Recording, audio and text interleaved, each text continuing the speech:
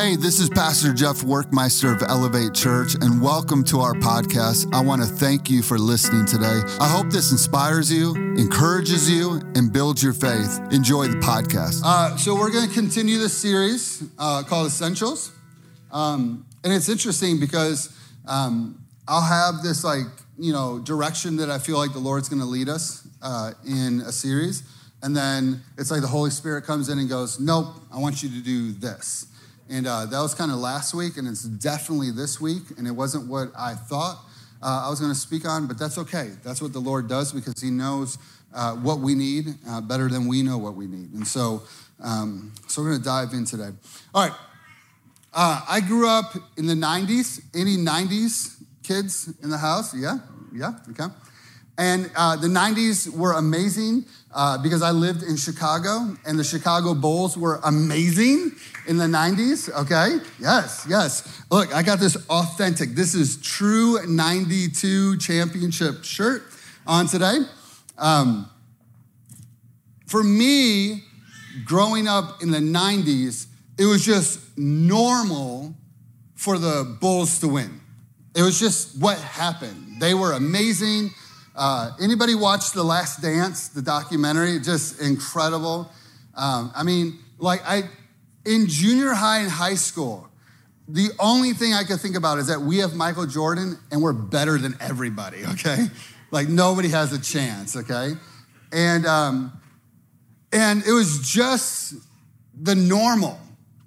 And it was the normal until it just all stopped one day.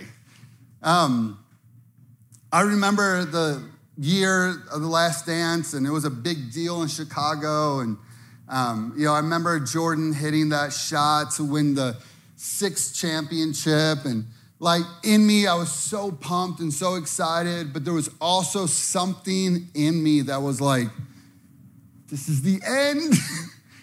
Why, God? You know what I mean? And I was so excited until the next season, and we won, I think, 24 games the next season. And I've been praying hard and fasting for the Chicago Bulls ever since, okay? And so today, I want to talk about this idea called the new normal. Okay, if you're taking notes, you can write down the new normal, okay? Because it was the normal for the Bulls to win until Jordan left. And then everything changed. And this is how I felt on March 11th, 2020.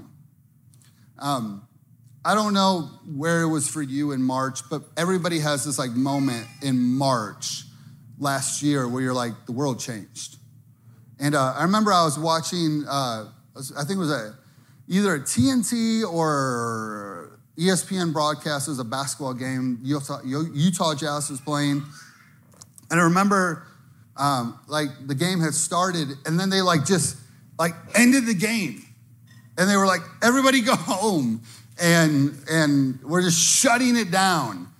And I remember what in the world is going on? And I remember I flipped over to Fox News, and that same night was the night that President Trump was shutting down travel and shutting down airports. And I remember looking at Jess kind of bewildered, what is really happening?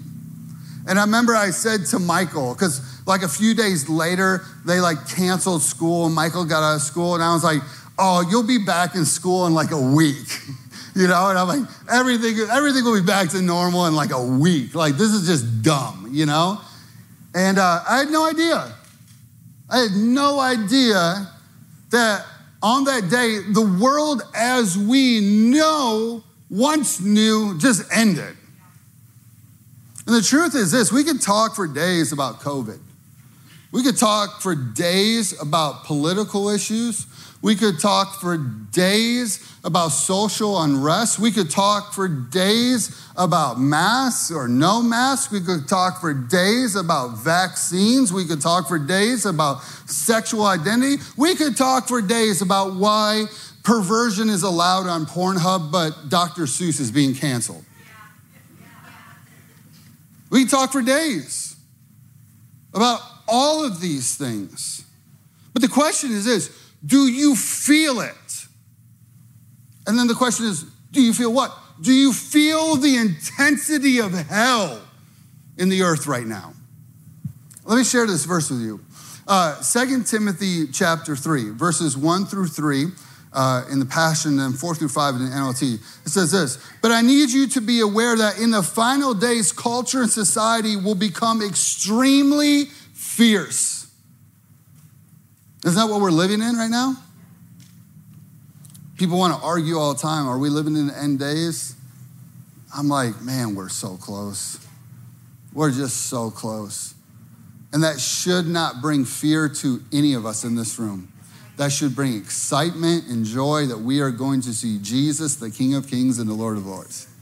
Okay? Verse 2. People will be self-centered, lovers of themselves, obsessed with money. They will boast about great things as they strut around in their arrogant pride and mock all that is right. They will ignore their families, become ungrateful and ungodly. They will become addicted to hateful, malicious slander. Goes on to say this: slaves to their own desires. They will become furious haters of what is good and right.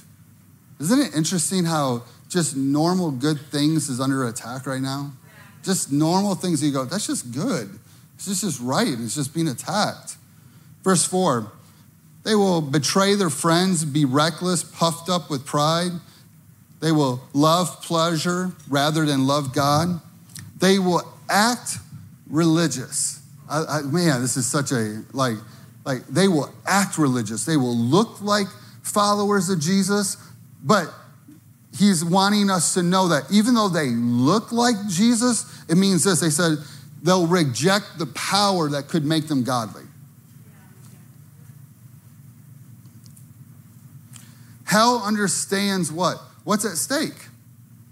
We're talking about two things that hell understands. Hell understands souls. If you think Jesus is fighting for souls, so is hell. Fighting for your soul, fighting for souls, to grab their soul. And hell's also fighting this thing called time. Because if you think that you know the word, I promise you the devil knows it 10 times better than you do. He knows what God said. And the Lord said, Jesus said, you will know the season and the time that you're in. You'll be able to look around and just go, oh, I get it. Just like we're going into spring. Hallelujah. It's going to be 68 degrees today. Thank you, God. Right? So you go outside and you're like, man, spring is here. Jesus said you can discern the seasons, but you can't discern the times that you're in. Hell understands what's at stake right now. It's the end. And hell's intensity and fire is raging. Truth is, there's many days where I'm just angry. I don't know if you were privileged to see my outburst of anger on Instagram that was on there for like maybe 10 minutes before Jessica, my wife, called me and told me to take it down, okay? I went to Chipotle yesterday, ordered a quesadilla.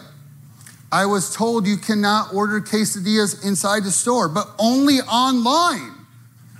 But I replied and said, but you have all the ingredients right in front of you to make me a quesadilla, but you refuse to make me a quesadilla. And then I went on Instagram and just talked about how stupid the world was.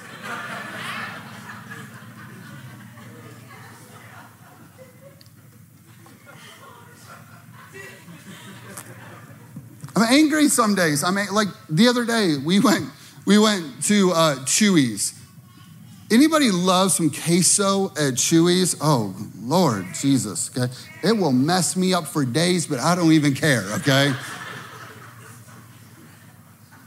We're at Chuy's. We're eating some food as a family. My 11-year-old son, middle son, says to me, this is a real question. He goes, Dad, is our waiter a boy or a girl? Legit question. Just the world we live in. And listen, I'm not here to throw shade on that person. Hear me out. Because we're here to love everybody. Let's just make this abundantly clear.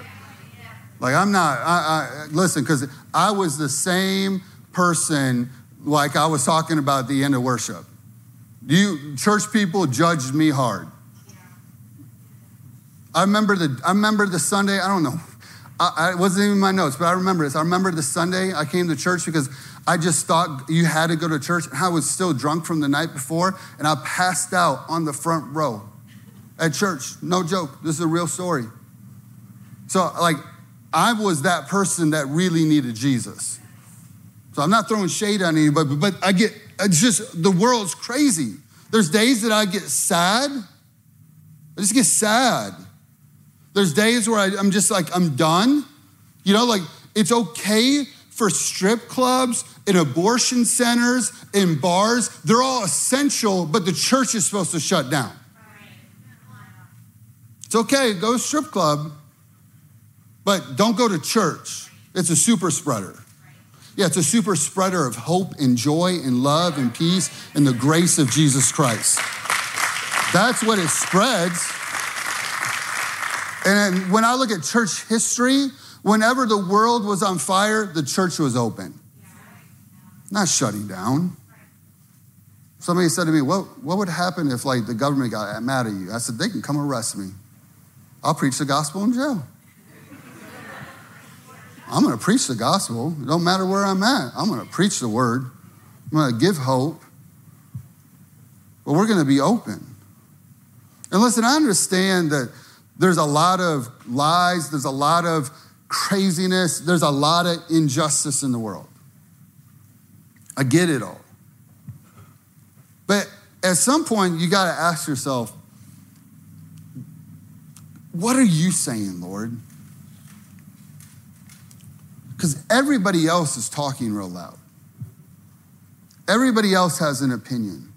Everybody else is telling you how you should think. They don't want you to think anymore. They don't want you to have a mind that processes like God gave you, to process good and evil, right and wrong. They just want to tell you what to do. So at some point, something has to rise up and go, Lord, what are you saying? Because this is what I know about God. No matter what season we're in the earth, he wants you to win. No matter what season. Let me prove it to you. John 10:10 says this: a thief's only purpose is one thing in mind. He wants to steal, slaughter, and destroy. If I've ever seen the devil, I've seen him in this season.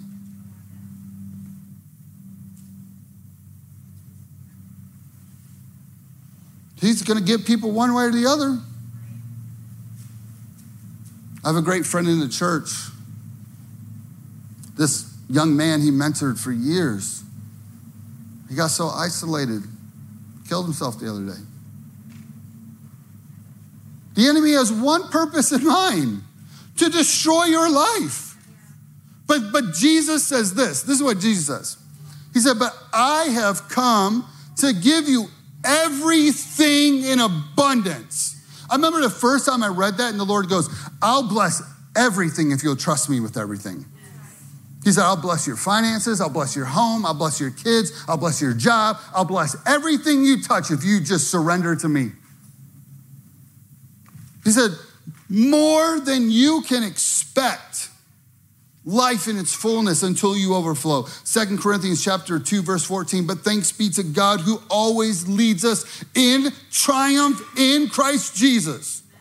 We are called to win no matter what season of the earth it is.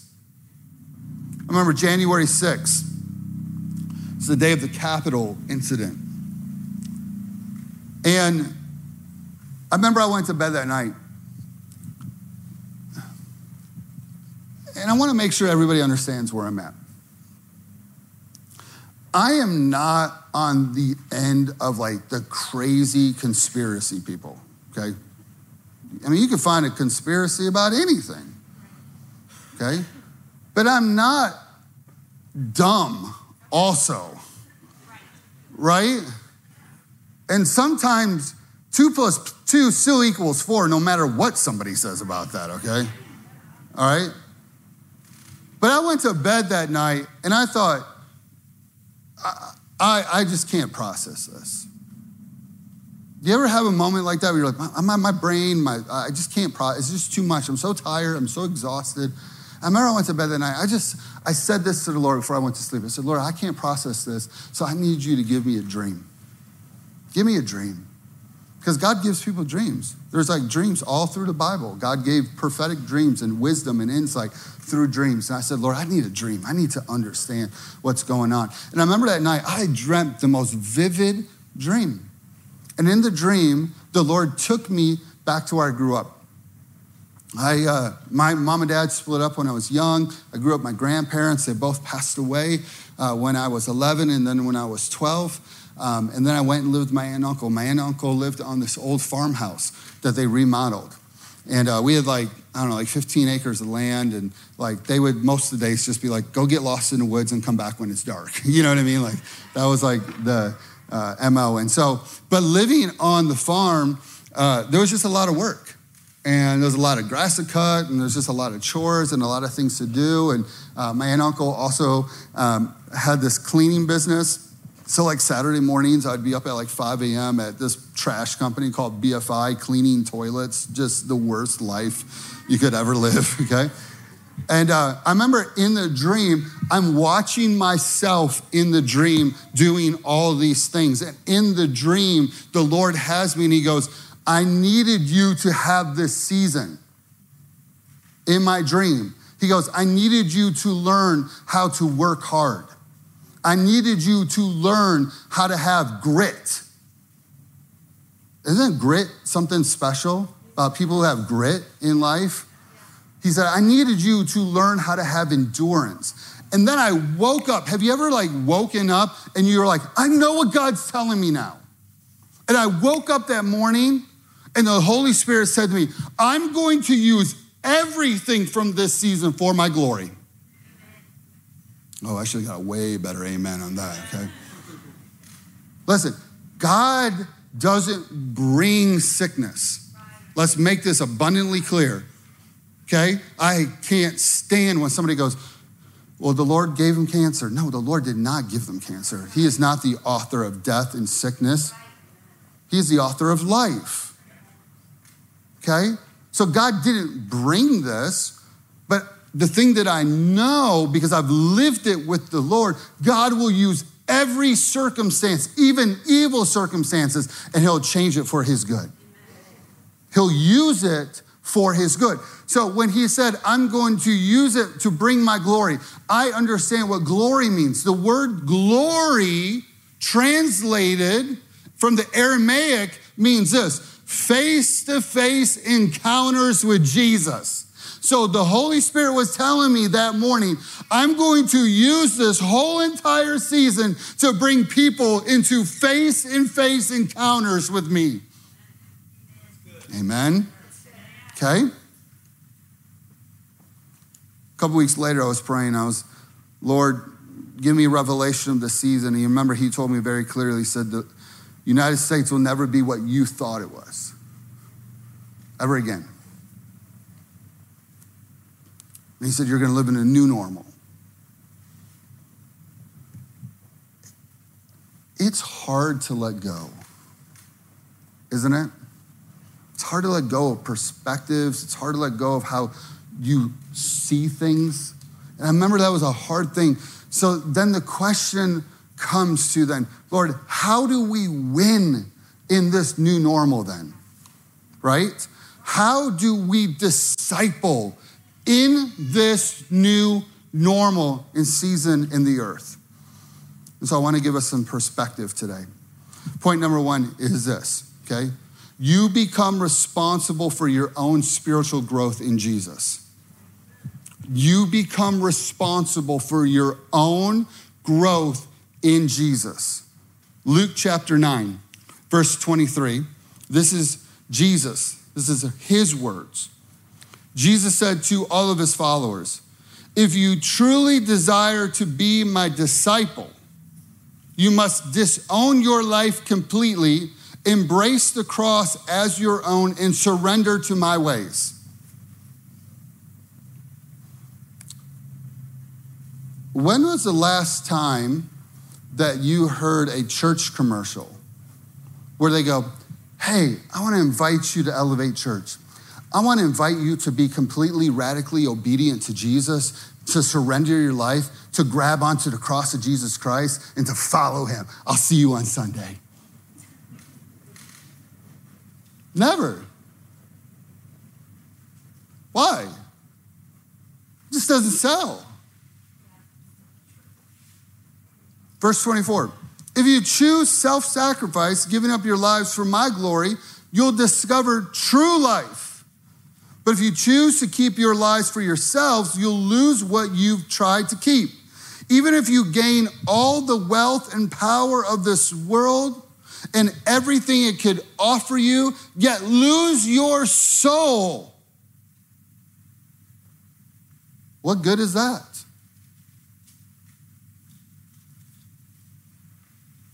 I remember as a youth pastor, like fighting parents. They'd be like, we're sending our kid to four-year like university, we're sending them off. And I'd be like, do you know what you're sending them to?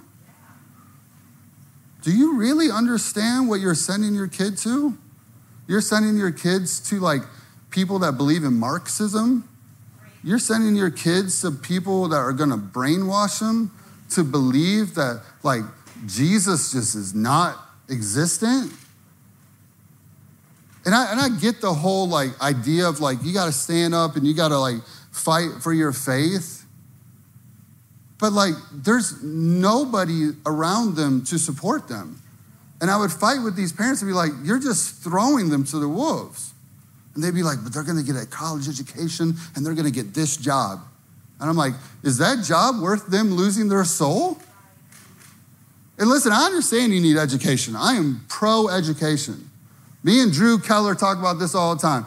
Don't throw your money away at the big university. Stay at home. Don't go in debt. Go to local colleges. There's lots of ways that you can get your education. Amen? Verse 26. So why are you ashamed of being my disciples? I, the Son of Man, will return in my radiant brilliance with my holy angels in splendor and majesty to the Father. On that day, Jesus says, on that day, there's so many places in the word where the word says on that day, because it's gonna be a day. There's 2 A days. There's a day that the church is raptured. People always wanna argue with me about the rapture of the church. I'm like, let's go back to the Old Testament before the grace of God. I mean, God couldn't bring his wrath and judgment upon the people of Sodom and Gomorrah until he got Lot out. He had to get the righteous out. Just like the story of Noah. People always go, well, Noah was part of the flood, but did a raindrop ever hit Noah's head?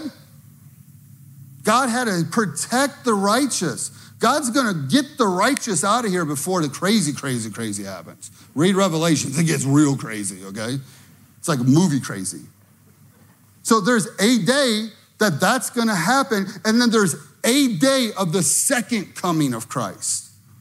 He says, on that day, I will be ashamed of everyone who has been ashamed of me. So let's walk through this, okay? Let's walk through what Jesus said, okay? Don't get mad at me. I didn't say it, all right? Jesus said it. Number 1 is this. He said, if you truly desire to be my disciple, the question is then posed, what is a disciple? What's a disciple of Jesus? I wrote this down. This is my definition. Someone who is disciplining their life to look more like Jesus. I'll say that again. Someone who is disciplining their life to look more like Jesus. Okay? I don't know if you figured this out, but your flesh never wants to do the right thing. Our youngest son, Luke, he's 6. And if we allowed him, he would eat McDonald's cookies and drink McDonald's Coke every day of his life, all day, every day, all day, all day. Okay? He is Cookie Monster, okay?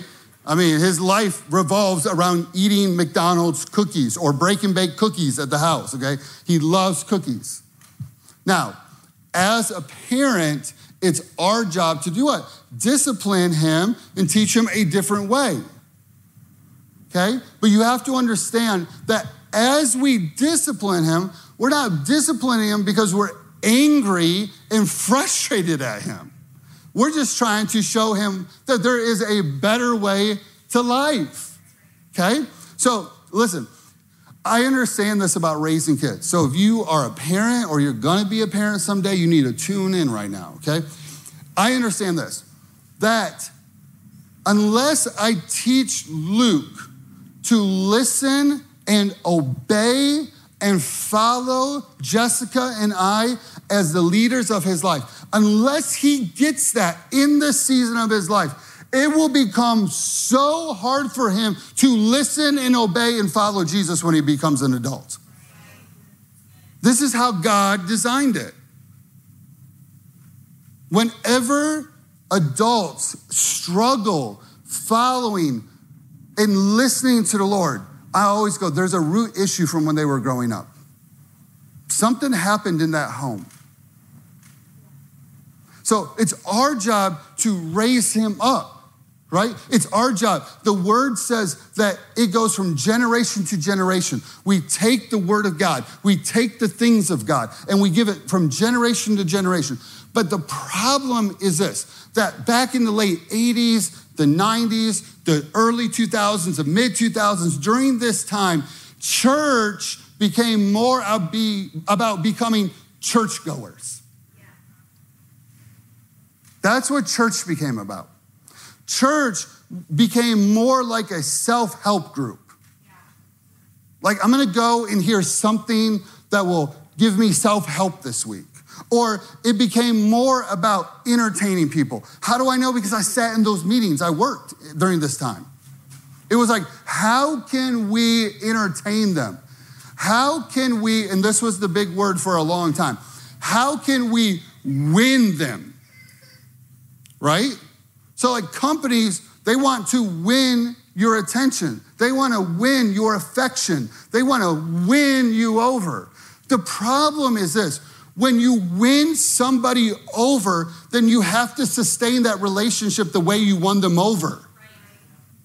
So we were trying to win people to Jesus, and it was never about how can we make disciples. I never heard Jesus say, go win. I heard Jesus say, go make disciples of the nations. Go make disciples. See, the problem is this. The issues of today demand black and white answers. There's just no middle ground anymore. There's no just churchgoer, middle ground, gray area anymore. Today, it's either you are all in for Jesus or you are all not in for Jesus. But if you are all in for Jesus, I promise you it's going to cost you something.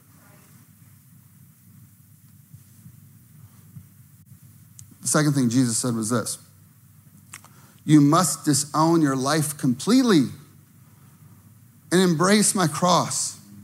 So Monday morning, I woke up and I felt the Holy Spirit. I just felt him going, I want to talk. And it's Monday morning and I'm tired and I'm exhausted. And I'm like, we'll talk later. Go away. You ever done that with the Lord? He like comes knocking at the door of your heart. And you're like, you're rocking the wrong door, Lord. Like, go down the street. Go to Billy's house, not my house today, okay? Billy needs you, okay? And so I just kind of pushed it off. And I was like, I'll just get on Instagram, kind of zone out, that morning. So I get on Instagram and I see this post by one of my old pastors, mentors, a great friend of mine. We're going to have him come to the church someday. Love him so much. Hey, go ahead and show this post for me. Wherever you're at in life, whatever good thing has happened to you, however much success you have experienced, What has got you here will not get you there.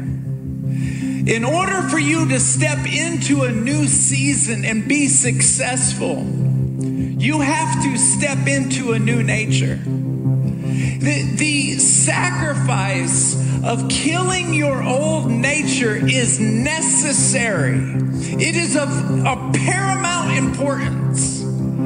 Your new nature, this new season, your assignment will not allow your old nature. You can't walk into a new season and still be having your old ways active and alive. Isn't that a good word? Really good word. And so I see this post. And again, I'm like, I don't want to hear it. I know about this. I've preached messages about you got to give up to go up.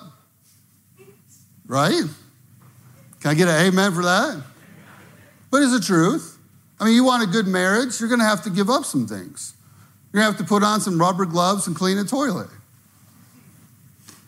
Right? You have to take your spouse on a date night. You're going to have to put that person first. You're going to have to give up some things. But I'm having this moment with the Lord, like, I don't want to hear this. So I go through my day. I get to the end of the day. And I'm standing in the mirror at the end of the night. And the Holy Spirit says to me, do you remember baseball?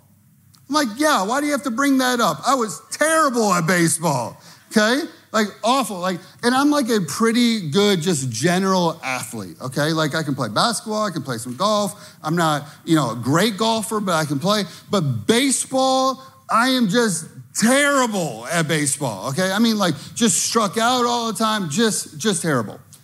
And the Lord goes, do you remember baseball and being 9? I'm like, yeah, Lord, I do. When I was 9, I was playing baseball, and I struck out all the time. So I literally had this thought as a 9-year-old. I'm going to go up to the batter's box, and I'm not going to swing at anything, and he's going to walk me because these pitchers aren't good enough to really strike me out. So I'm just going to let him walk me, and I'm going to get on base, right? And so this is my thought pattern. So I get up there, pitch after pitch after pitch, get to a full count, and I'm thinking, here we go. This is my moment. I'm going to get walked. I'm actually going to get on base today. My coach is going to be so happy, okay? And sure enough, the ball comes and it goes right on the outside edge. And I just, I'm like ready to take my walk. And it goes, strike, you know what I mean? And I lost my mind, okay? My 9-year-old mind went red, okay?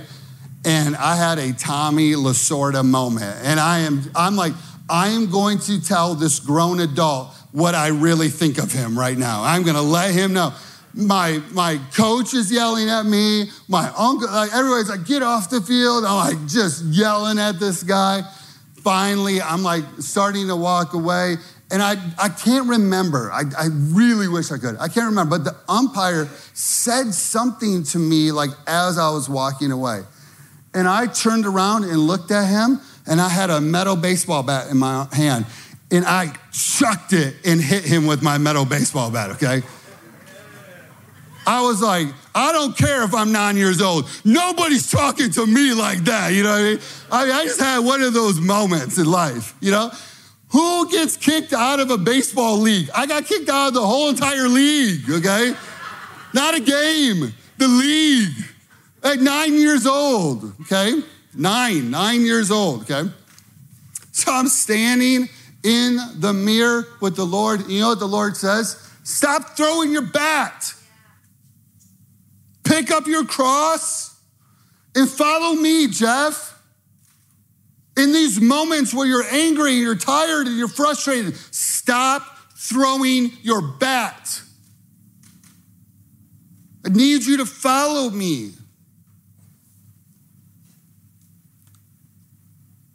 Next day, a friend of mine, we talk about mission stuff all the time. We've been talking about what's happening in Iran. I don't know if you're familiar with what's happening in Iran, but the Iran church is the fastest growing church in the world right now. It's just growing exponentially. In the most Muslim part of the world, the gospel of Jesus Christ is just thriving. Just thriving. And we're talking about this, and he says, hey, I'm gonna send you this documentary about what's happening in the church I ran. And he sent it to me, and I'm watching it. And they start sharing this story about this young girl. And the only thing that she can remember her entire life is just growing up being raped. And man, Zach. And sometimes they don't get the full Bible. Those just get pages of the Bible.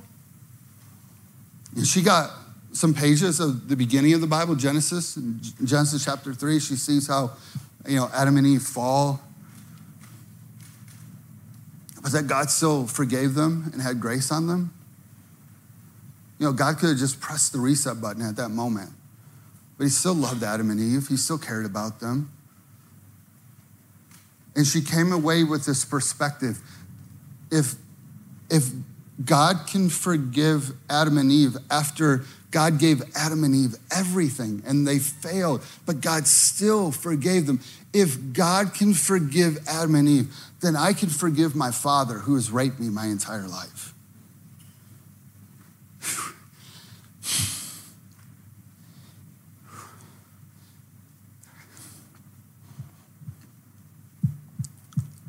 She is responsible for her own growth in Jesus Christ. She owns her relationship with Jesus.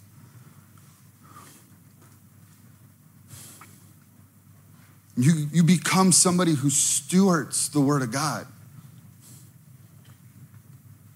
You steward it. And the Word of God isn't something that you read just for information.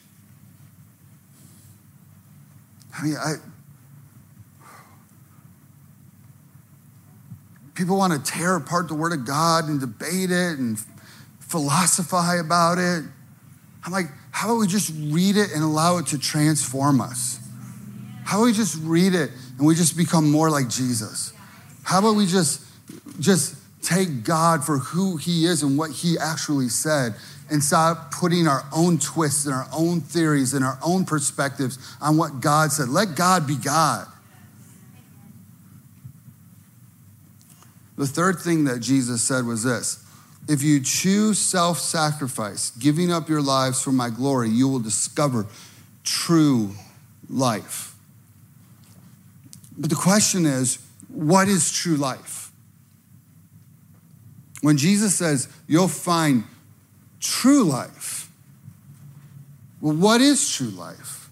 Because we all have this very American view of life. We all have this very Western view of life. And let me say this. God understands that you live in America, and he's not upset that you live in America. Okay? He's not upset at that. But what is true life?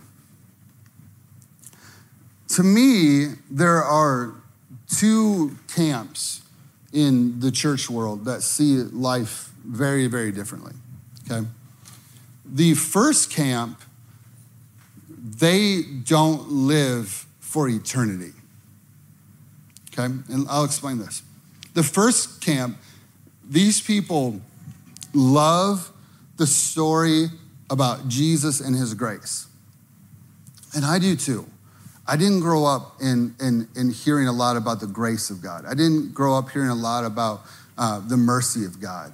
Like for me, it was like hellfire and brimstone. Like when I was growing up, we had this thing every year. It was called To Hell and Back.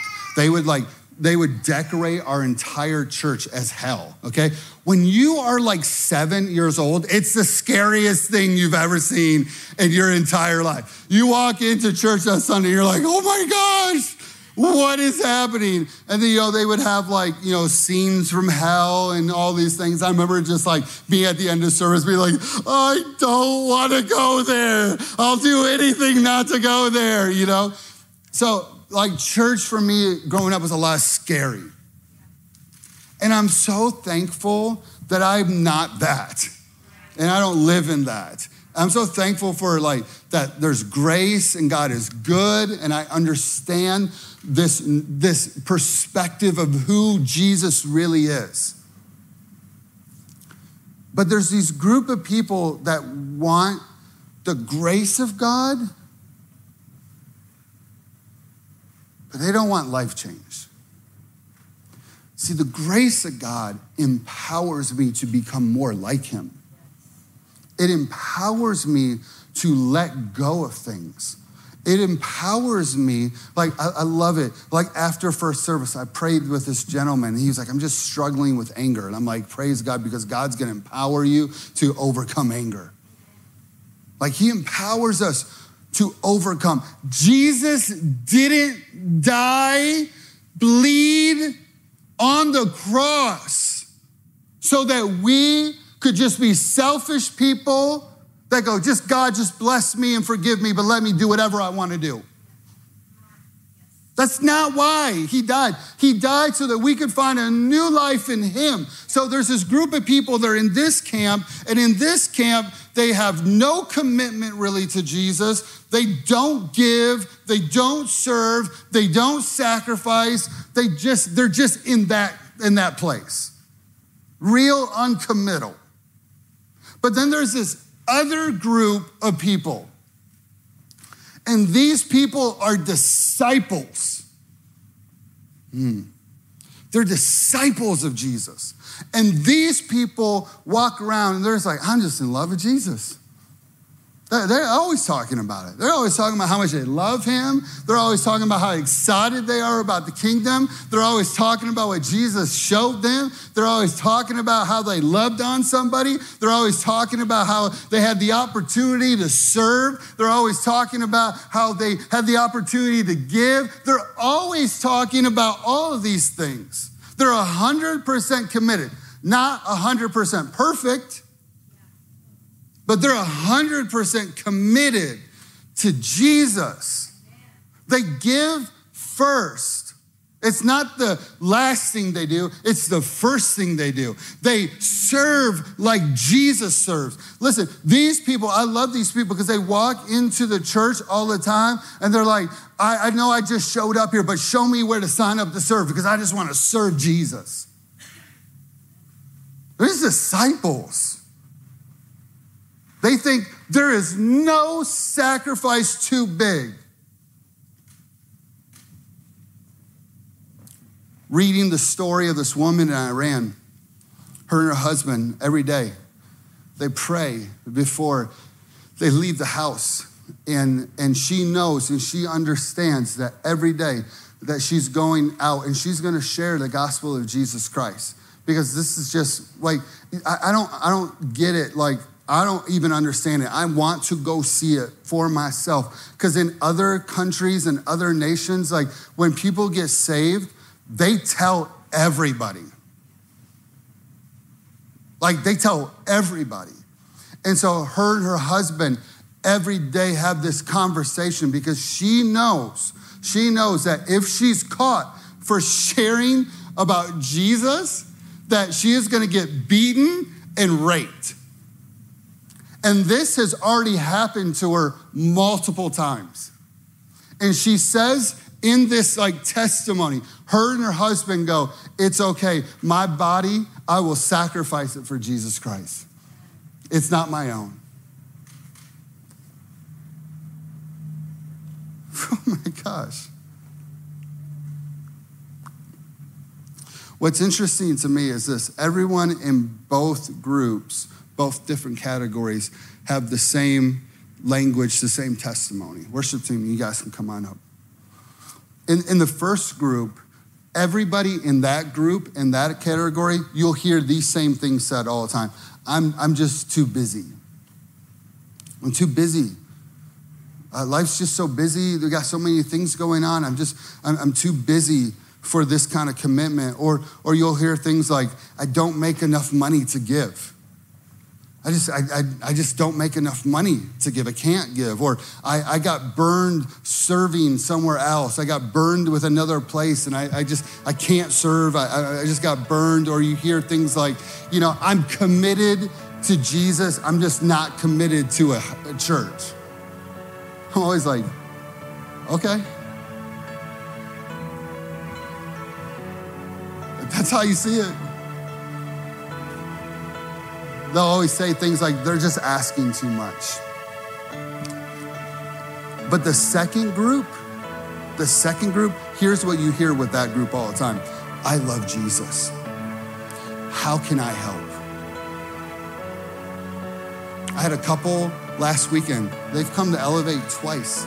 They're from Arkansas. They just moved from Arkansas. They looked at me last Sunday and said, what can we do? How can we help? How can I serve? I'm like, I don't even know you. I have no idea who you are. But thank God for you. Thank God for you. I'm gonna get to know you. People in this group, they're always putting Jesus first. They put Jesus first with their finances. You know why? Because these people are disciples and they live for eternity and they're not living for this life. They live for what's beyond this life. And I love this life. I love being alive. I love my family. I love what I get to do with my life. But mark my words, I live waiting to see Jesus. Like, I want to be with him. I will give up everything to be with him. I want to be with Jesus. These people in this group, they always say this, I'm just so blessed. I'm so blessed. My job's blessed, my family's blessed. I say this all the time. Show me anybody inside of Elevate Church that gives, they tithe, they serve, they put Jesus first, they follow Jesus, they're a disciple of Jesus. You show me any of these people, and every one of them would say, hands down, there's no way I would ever go back to my old life. No way. I'm so blessed. I'm so happy. Do I have bad days like everybody else? Yes, but Jesus is with me. He's not here right now, but there's a young man in our church. His name's Adam. He's sang on stage a bunch of times. We love him, Adam Gabbard. And we met Adam when he was 19 years old. And he was a true 19-year-old, a true, just green 19-year-old. But I remember even at 19, we would be in the car and he would tell me, he'd go, I just love Jesus. I just love Jesus. I love people that love Jesus. I love people that love Jesus because you know what they are in the hands of God? They're just clay that he just molds and shapes. And I remember this is like 5 years ago. I just could see that God was going to take him on this great journey of him becoming like Jesus. And so like, this is probably 4 weeks ago, we get done with service and he comes up and he goes, I know we're short for the project for the girls in Cambodia and the, you know, all the stuff we're doing in the correctional facilities and the online, and I know we're short financially. So the Lord told me to sow a gift. And he sowed a gift, like he sowed like a big gift. And I won't say how much, but it was a lot. And he's just a young man, single young man. And he gave it to me. He's like, I'm just so excited about what Jesus is doing. And then sure enough, the next week, he lost his job. Lost his job. He called me. I said, Adam, you're completely fine.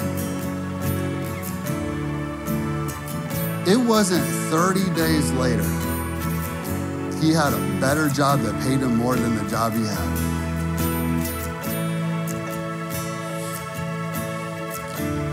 You can't outgive God. You can't outdo God. You can't outdo him.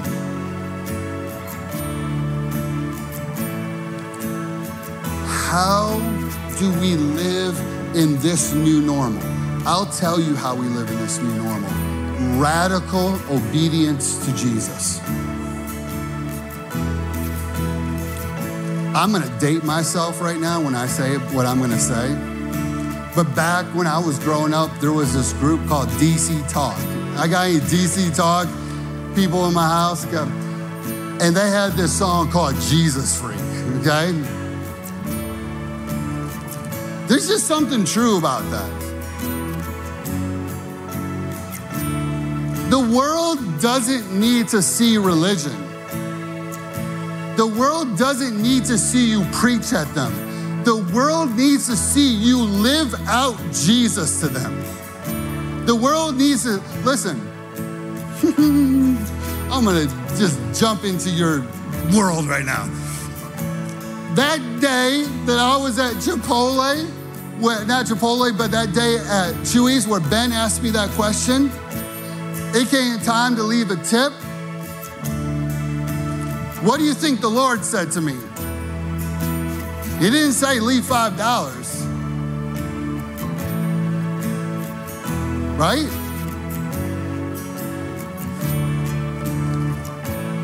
Because when you have Jesus on you, it radiates. It radiates. People know.